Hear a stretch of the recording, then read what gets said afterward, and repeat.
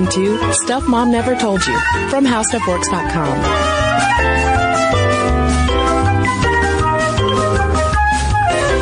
Welcome to the podcast. I'm Caroline. And I'm Kristen. Today we're doing another fabulous listener request talking about women in classical music, specifically conductors. And what really struck me as Kristen and I were reading a lot about this field of work is that it is such an interesting microcosm of feminist issues, women's issues that we have touched on a million times in the podcast. Everything from gender discrimination to issues about whether to have and raise children. It runs the whole gamut.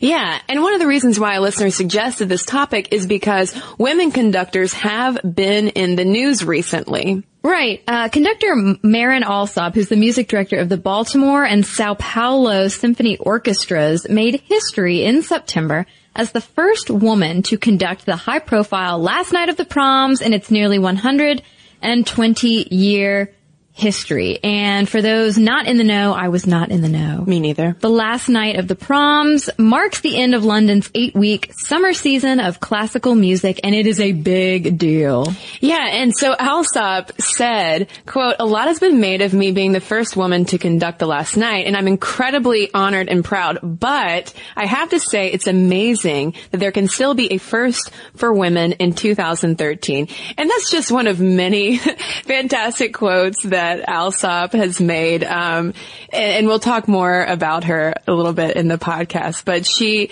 among women in conducting, Alsop is at the top of her field. And she's very outspoken about this issue of women in conducting. Although we should say that's not the first time that Alsop was at the Proms. Earlier in September, she led the orchestra of the Age of Enlightenment, and last summer she led the Sao Paulo Symphony Orchestra at the Proms as well. And unfortunately, it wasn't just the merit of her own accomplishment that landed her in the news. It was also the reaction that her accomplishment garnered mainly from Russian men. So in early September, Vasily Petrenko, who's the principal conductor of the National Youth Orchestra and the Royal Liverpool Philharmonic, said a whole bunch of stuff, and I'm picturing him like running his mouth and not being able to stop it. One of the many things he said was, a cute girl on a podium means that musicians think about other things. And this is like an age-old argument, I guess, against having women as conductors. They say that, as opposed to a male conductor, during which, musicians have less sexual energy and can actually focus on the music. Yeah, he also went on to say that when women have families, it becomes difficult to be as dedicated as is demanded in this business. Now, I will say that Petrenko obviously was called out for these kinds of sexist comments, and then he backtracked and said, no, you're misunderstanding what I was saying. My wife actually is in an orchestra. I love women in music. It's kind of like making a racist statement and then saying, but I have a friend who is black. Right. It does not take away actually the heart of what you are saying. But this is also not the first time that statements have been made like this, because a year ago, Yuri Tamirkanov, who was Maren Alsop's predecessor at the Baltimore Symphony, was being interviewed, and he said, a woman should be beautiful, likable, attractive. Yeah, Yuri. And then he goes on to say, musicians will look at her and be distracted from the music. Oh, come on. Yeah, and I mean, everybody's come up with arguments against that, like really logical, common sense arguments. Like, are you telling me that there aren't people in the orchestra already who would be attracted to an attractive, good-looking, handsome conductor who is male? Like, who cares? Like, aren't you there in the orchestra to play music? Right. Well, and I mean, that statement is also saying that women are merely useful when they sit still and look pretty. But this issue of this idea of the male conductor, of the maestro, the title of this podcast is The Maestras of Classical Music, because a lot of times when we think of the conductor, it is a dude. And that was something that Alex Ross wrote about, in the New Yorker recently. Yeah, he said that the principle of male power is so deeply ingrained in the mythology of the conductor that sentiments such as these are still not uncommon. And he calls it the stiflingly male atmosphere in the upper echelons of classical music that reinforces the image of a dim, hidebound art out of tune with modern reality. I mean, it is kind of icky and weird to look at the profession of classical music and orchestra conducting and see just how backwards it still is. Women have to actively, it seems like, hide their femininity to pass as an acceptable conductor. Well, and that doesn't sound different from a lot of other areas that we've talked about in terms of more traditionally male-dominated professions or areas of academia, etc. So even though classical music might seem like an esoteric subject to talk about, one of the things that we were so surprised about in looking into the research for this podcast is how again and again and again it's going to echo into other areas that, spread well beyond classical music. For instance, there are differences in the way that we as the audience perceives the music and the way that music is conducted by women, according to a study published in the Journal of Consumer Psychology in February of 2012. Yeah, and a lot of how we view women and men ourselves is reflected in how we view an orchestra, depending on who it is conducted by. So the researchers found that those who believed they were listening to a woman conductor, they were obviously not at a performance, they were listening to music through headphones. They said those who believed they were listening to a woman conductor rated the performance higher in feminine qualities such as elegance and delicacy versus more male qualities like booming sound or something. Overall, they gave the performance higher grades than those who believed they were listening to a man. And so boiling it down, the researchers determined that if someone can defy gender stereotypes and earn that much acclaim, we assume she must be absolutely amazing, and we judge her accordingly. So kind of like the Marin Alsops, this trailblazing woman who is at the top of conducting, not just as a woman, but just for orchestras in general. She often is lauded as being so amazing, not because she's not amazing, but also I think that is elevated a bit because of her gender. Like, look, a woman's doing it. Yeah, she must be incredible.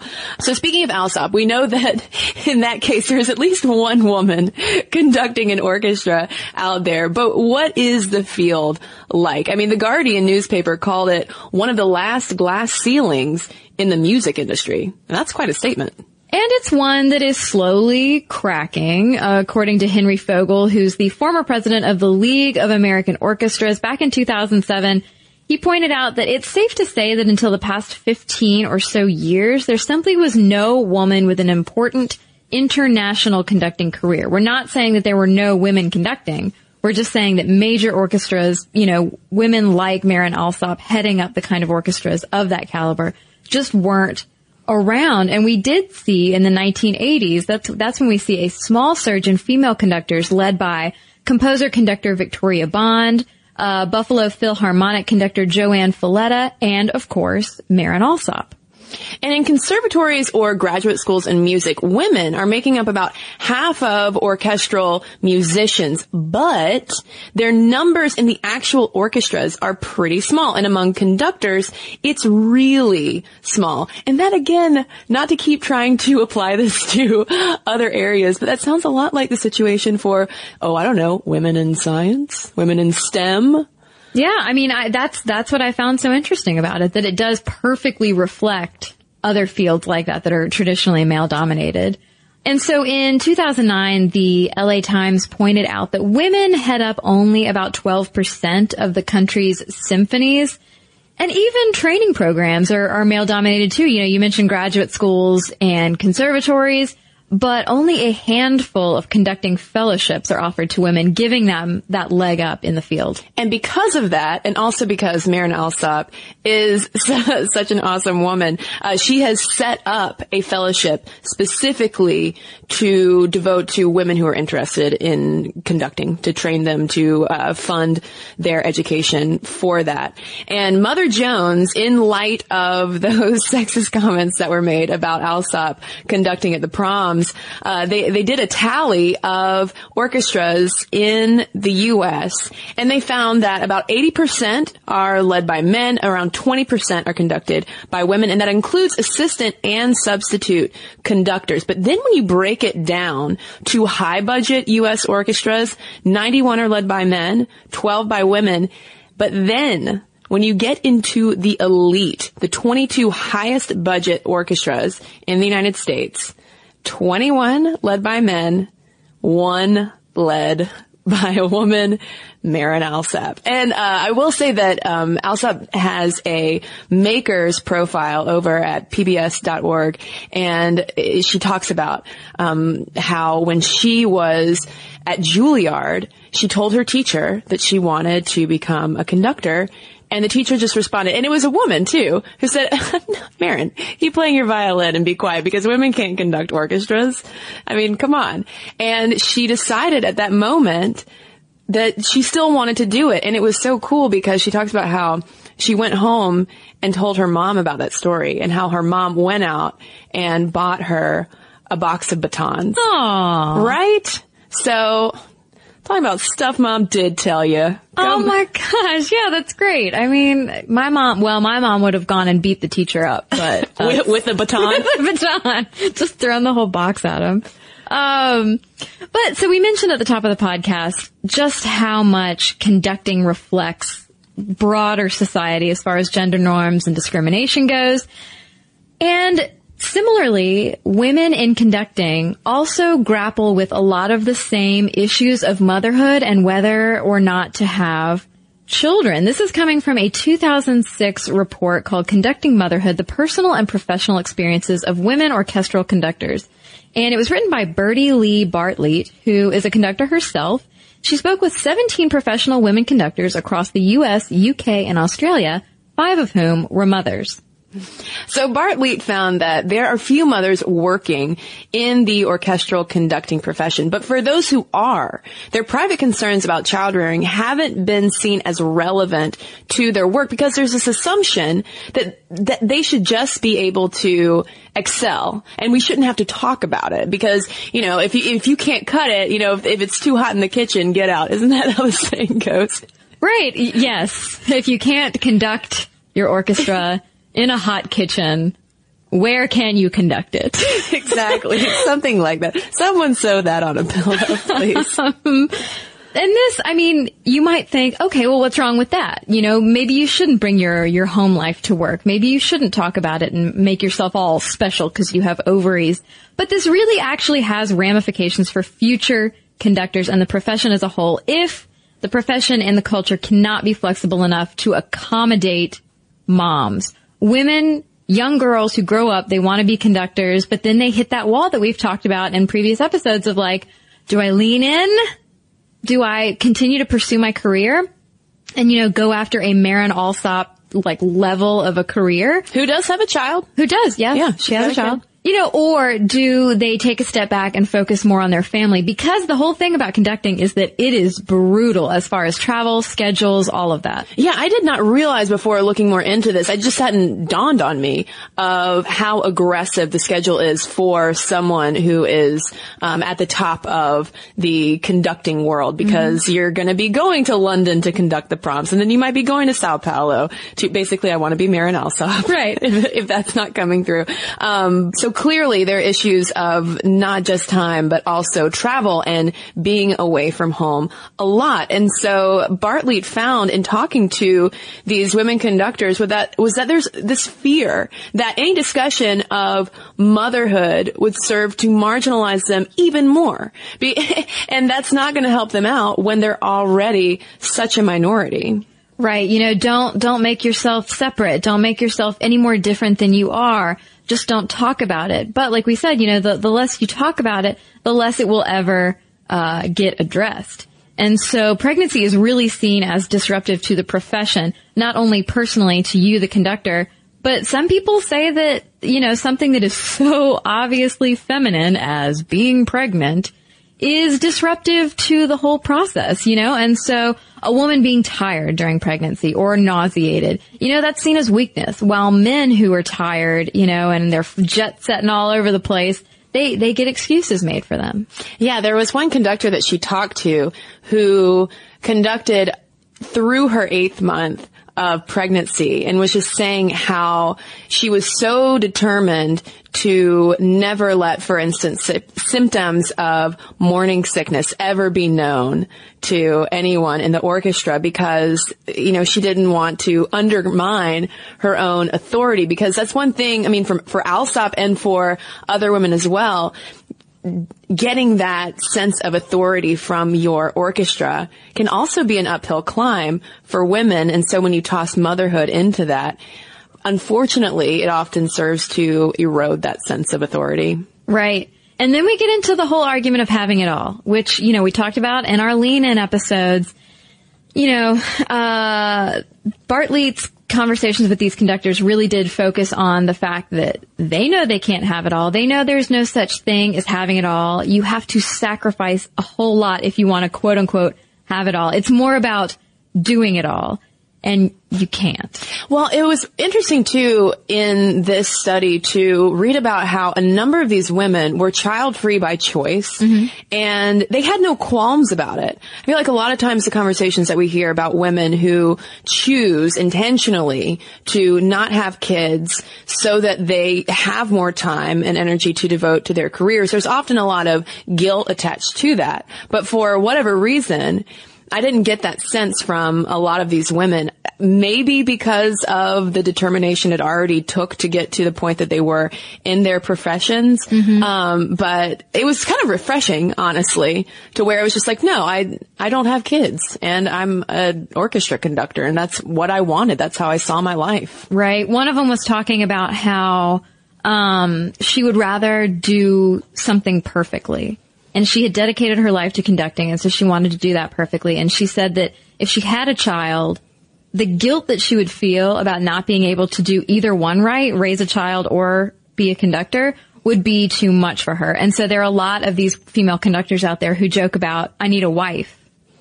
Because there are so many women out there who are married to male conductors, and they dedicate their lives completely to their husband's career, supporting him, you know, being there to take care of the kids, take them to school and all that.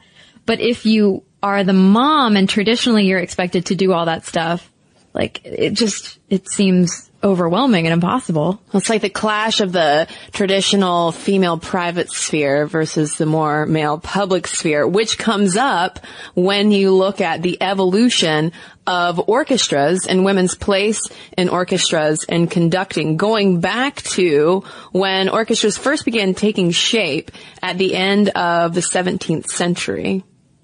Right, and they started out as just small ensembles, and what is considered to be one of the biggest musical developments in the world is the expansion of orchestras from that small European ensemble in the 17th century to the present day configuration of about 100 players, which emerged in the 19th century at the same time that the powerful conductor emerged and his role became so publicized. And so gradually, as the popularity of orchestras and larger orchestras picked up, the role of conductor gained popularity and prominence. But before that, in the Baroque period, for instance, musical leadership would sometimes come from the harpsichordist or organist, and other times a musical director would stand somewhere random and just conduct off to the side. I kind of like that image. Yeah, just like he's just in a closet somewhere. Like, they can sense it, right? Exactly. But then around 1800, the keyboard takes a backseat to stringed instruments, and composers started combining different instrument sounds. So the first violinist would lead the performance from his chair, or a music director would lead the part of performance with gestures using a rolled up piece of paper or a stick, which led to today's batons. If I were to conduct an orchestra, I would like to use pretzel sticks. That way I could snack, but I could also replenish and conduct. I was honestly so excited to hear what you were going to say. I was thinking carrot, because the whole reason they use a white stick is so that the orchestra can see it well. I don't want to eat a carrot, though. That's not as delightful as maybe a chocolate dip. But imagine stick. it. It's so much more comedic. It's like a Bugs Bunny thing. Like, conducting with this big orange carrot with the green leaves hanging down. Oh, classical music fans right now, or musicians are cringing at the thought, I'm sure, of a conductor with a carrot. Right. So then we move on to the early 1800s, and that is when we see the conductor-composers begin to stand up on a podium front and center as orchestras grew. Because, like we said, as those orchestras expanded to what we know today to be about 100 people, they kind of needed to be up higher where they could be seen. And to give a little bit of history as far as the development of orchestras themselves, 1842, we have America's first and oldest existing professional orchestra, the Philharmonic Society of New York, which later became the New York Philharmonic. And by 1900, we had 4 quote-unquote established orchestras in America, which were Boston, Chicago, Cincinnati, random? I'm sorry, not to offend anyone in Cincinnati, but okay. And then Pittsburgh. There were others, of course, but they just weren't as established and stable. Now, women were not discouraged from playing music at that time. No, certainly playing instruments was something that would be part of a refined woman's education, but only for the purpose of making her more into a marriageable lady. Kind of rounds out your homebound status, because not only can you cook and you can clean and you can do your curls and lace up your corset really tightly, but you can also play a harpsichord. So many marketable skills. What can't she do? Nothing can hold her back now. She throws her bonnet into the air, a la Mary Tyler Moore. Nothing can hold her back now except for the lack of transportation out of her own home.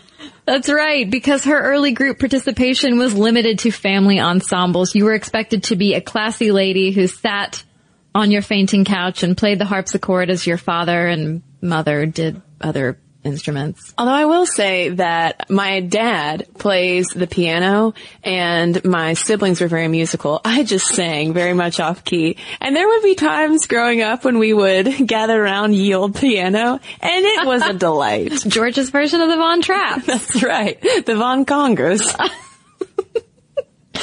Well, so, you might be wondering why, if you're a new listener to our podcast, you might be wondering why these women were not allowed to participate in the larger orchestra environment. An 1895 piece in Scientific American really sums it up. They describe how women's physical incapacity to endure the strain of rehearsal and performances prevented them from matching or surpassing male performers. Because remember, those hysterical floating uteruses and tiny waists made it hard for women to, exist. Well, I mean, if we are talking about the corset era, when your outfit might be weighing up to 25 pounds, probably sitting and playing music for a really long time was not very easy to do. But there was a solution. Ladies' orchestras were formed. In 1884, what is believed to be the first all-female orchestra is established in Chelsea, Massachusetts. Yep, and that's followed by more in Los Angeles in 1895, Philadelphia, Chicago, and others. And then moving forward through time, as we hit the 20th century, the conductor position becomes even more prominent and influential, and he is hailed for his public showmanship. He essentially becomes a figurehead of overall musical culture, and it is cemented that it is a masculine, strong position, not a woman's job. But that's not to say, though, that there weren't women conductor pioneers. Even though they might not have been leading the Philharmonic, they were still leading orchestras. Antonia Bricco is one that we need to mention. She led her own orchestras in New York in the 1930s and devoted her life to fighting prejudice against women in the orchestral world. Yeah, her women's symphony orchestra flourished from 1935 to 39 when it became known as the Bricco Symphony Orchestra. And in 1930, she became the first woman to conduct the Berlin Philharmonic. 7 years later, she was the first woman to conduct an opera performance by a major New York company. And in 1938, she became the first woman to conduct the New York Philharmonic. Oh, so I was wrong about them not conducting the New York Philharmonic. Well, but not totally wrong, because typically back in these days, it was like a one-time guest performance. So it was like almost like a sideshow? Yeah. I mean, a little more classy than but basically. It was like, look at this woman doing this thing. Isn't that fancy? Well, I also liked that Bricko once said, I do not call myself a woman conductor. I call myself a conductor who happens to be a woman. Yeah, and I mean, that speaks to just the dedication that position takes, and the dedication and chutzpah it takes to enter that male sphere. And then we have Nadia Boulanger, who is a composer-conductor who did consider herself more a composer, but it should be noted that in 1937, she was the first woman to conduct an entire program of the Royal Philharmonic in London. She just didn't make a one-stop, conduct one piece and then leave. And the following year in 1938, she appeared as the first woman conductor of the Boston, New York Philharmonic, and Philadelphia orchestras. And Sarah Caldwell made a lot of inroads, not just in classical music, but also in opera. She ran an opera company at Boston University in 1952, and later that decade started her own company, and she was both the director and the conductor. And in 1974, she became the second woman to conduct the New York Philharmonic. And I mean, even then though, the first time was with Boulanger in 1938. So that's quite a gap of years there. In 1976 though, she also became the first woman to conduct at the Metropolitan Museum of Art. Well, I thought it was interesting that in 1974, when she conducted the New York Philharmonic, the program was partially sponsored by Ms. Magazine, and she offered only works by women. Hey. Women helping out women. Tooting a horn. Probably literally, or a French horn. So many horns. Even a tuba. And finally on our list, our very short list of amazing lady conductor trailblazers, we have Judith Samoji, who became the first woman to conduct an opera in the U.S. And in 1974, she became the New York City Opera's first female conductor. 74. That was quite a year for women in classical. I'm telling you, the 70s, and that's leading up to that push we talked about earlier in the 80s when we see Marin Alsop emerge. Yeah. So the work of these early pioneers has a direct influence on more women getting those appointments. Yeah, if it were not for these women, we might not even be talking about what a terrible sexist Vasily Petrenko is. Exactly. It all ties together. And I know we've only cited a few names, and we've said Marin Alsop's name so many times, but we should say that there are a lot of women today who are conducting smaller, medium, and even more elite orchestras, not just in the United States. Actually, the picture is better when you go over to Europe. A lot of women will get international appointments first and then come back to the United States with that cred and be able to get more appointments that way. So it's getting better. I think that even though Petrenko's comments are cringeworthy, it certainly sparked a conversation. Yeah, and that is the important thing. As we've said before on the podcast, without people talking about it, nothing's going to change. Just as within conducting, if you don't talk about motherhood and the issues around family and all that stuff, that's not going to change. On the larger scale, if we didn't have a lady like Marin Alsop conducting the last night of the proms, then maybe we would never have had this podcast episode. Well, and before the listener suggested this topic, I hadn't even thought about this. I'm not a classical buff. I listen to classical music, but it's not a world that I'm immersed in. But like with a lot of other topics that we talk about on the podcast, there's so much to these issues that relate to broader women's issues. So I hope this has been enjoyable. And we did not even talk about composers. I know that I think you did some preliminary research on that, Caroline, and it's a little bit better for women in classical composition. But I really want to hear from women who are in orchestras. If there are any conductors listening, women or men who are into classical, let us know your thoughts. momstuff@discovery.com is where you can send them, or you can tweet us at momstuffpodcast, or find us on Facebook and leave us a message there. And we've got a couple messages to share with you right when we come back from a quick break. And now, back to our letters. Well, I got an email here from Dennis, and the subject line is Gay Latino Males' Perspective on Feminism, Womanism, and Solidarity. And this is in response to our podcast on Latina feminism and solidarity for white women. And he writes, I'm a homosexual male feminist, and I also am a Latino person. I grew up in a very Americanized household, but there were still vestiges of our deeper Mexican culture. So I feel I have a perspective of how the American patriarchy and Latino machismo attitude influenced the women in my family and those of us in my family who are LGBT people. This unique perspective has molded me into a bit of a civil rights activist, and I'm beginning to work actively in my community to support the gender, sexual, and romantic minorities in my largely Latino community. I hope to help in the fight to break down some more patriarchal views here in my town and make it a more welcoming area for underrepresented minorities. I can see how feminism from the past and even to the 90s was very much centered on white middle-class women and kind of left women of color, trans people, and male allies to the wayside. I do think now that third-wave feminism has become very intersectional, and feminism will have more inclusiveness for people of all races and genders in the near future, thanks in part to increased exposure of women of color feminists and queer feminists on the internet and through the recognition of privilege by white feminists in using the platforms that they have to open up discussion for people of color, much like you two have done so wonderfully. So thanks, Dennis. All right, I have one here from Caitlin. She says, I just caught up on all of the Lean In dedicated podcasts and a few other episodes of yours this weekend, and it was all especially helpful. I'm being let go from my job of 5 years because changes are being made on a higher level that deem my position unnecessary. I thought I'd be here forever. Negotiating? Check. I need to ensure that I not only get employed, but also that I make what I deserve.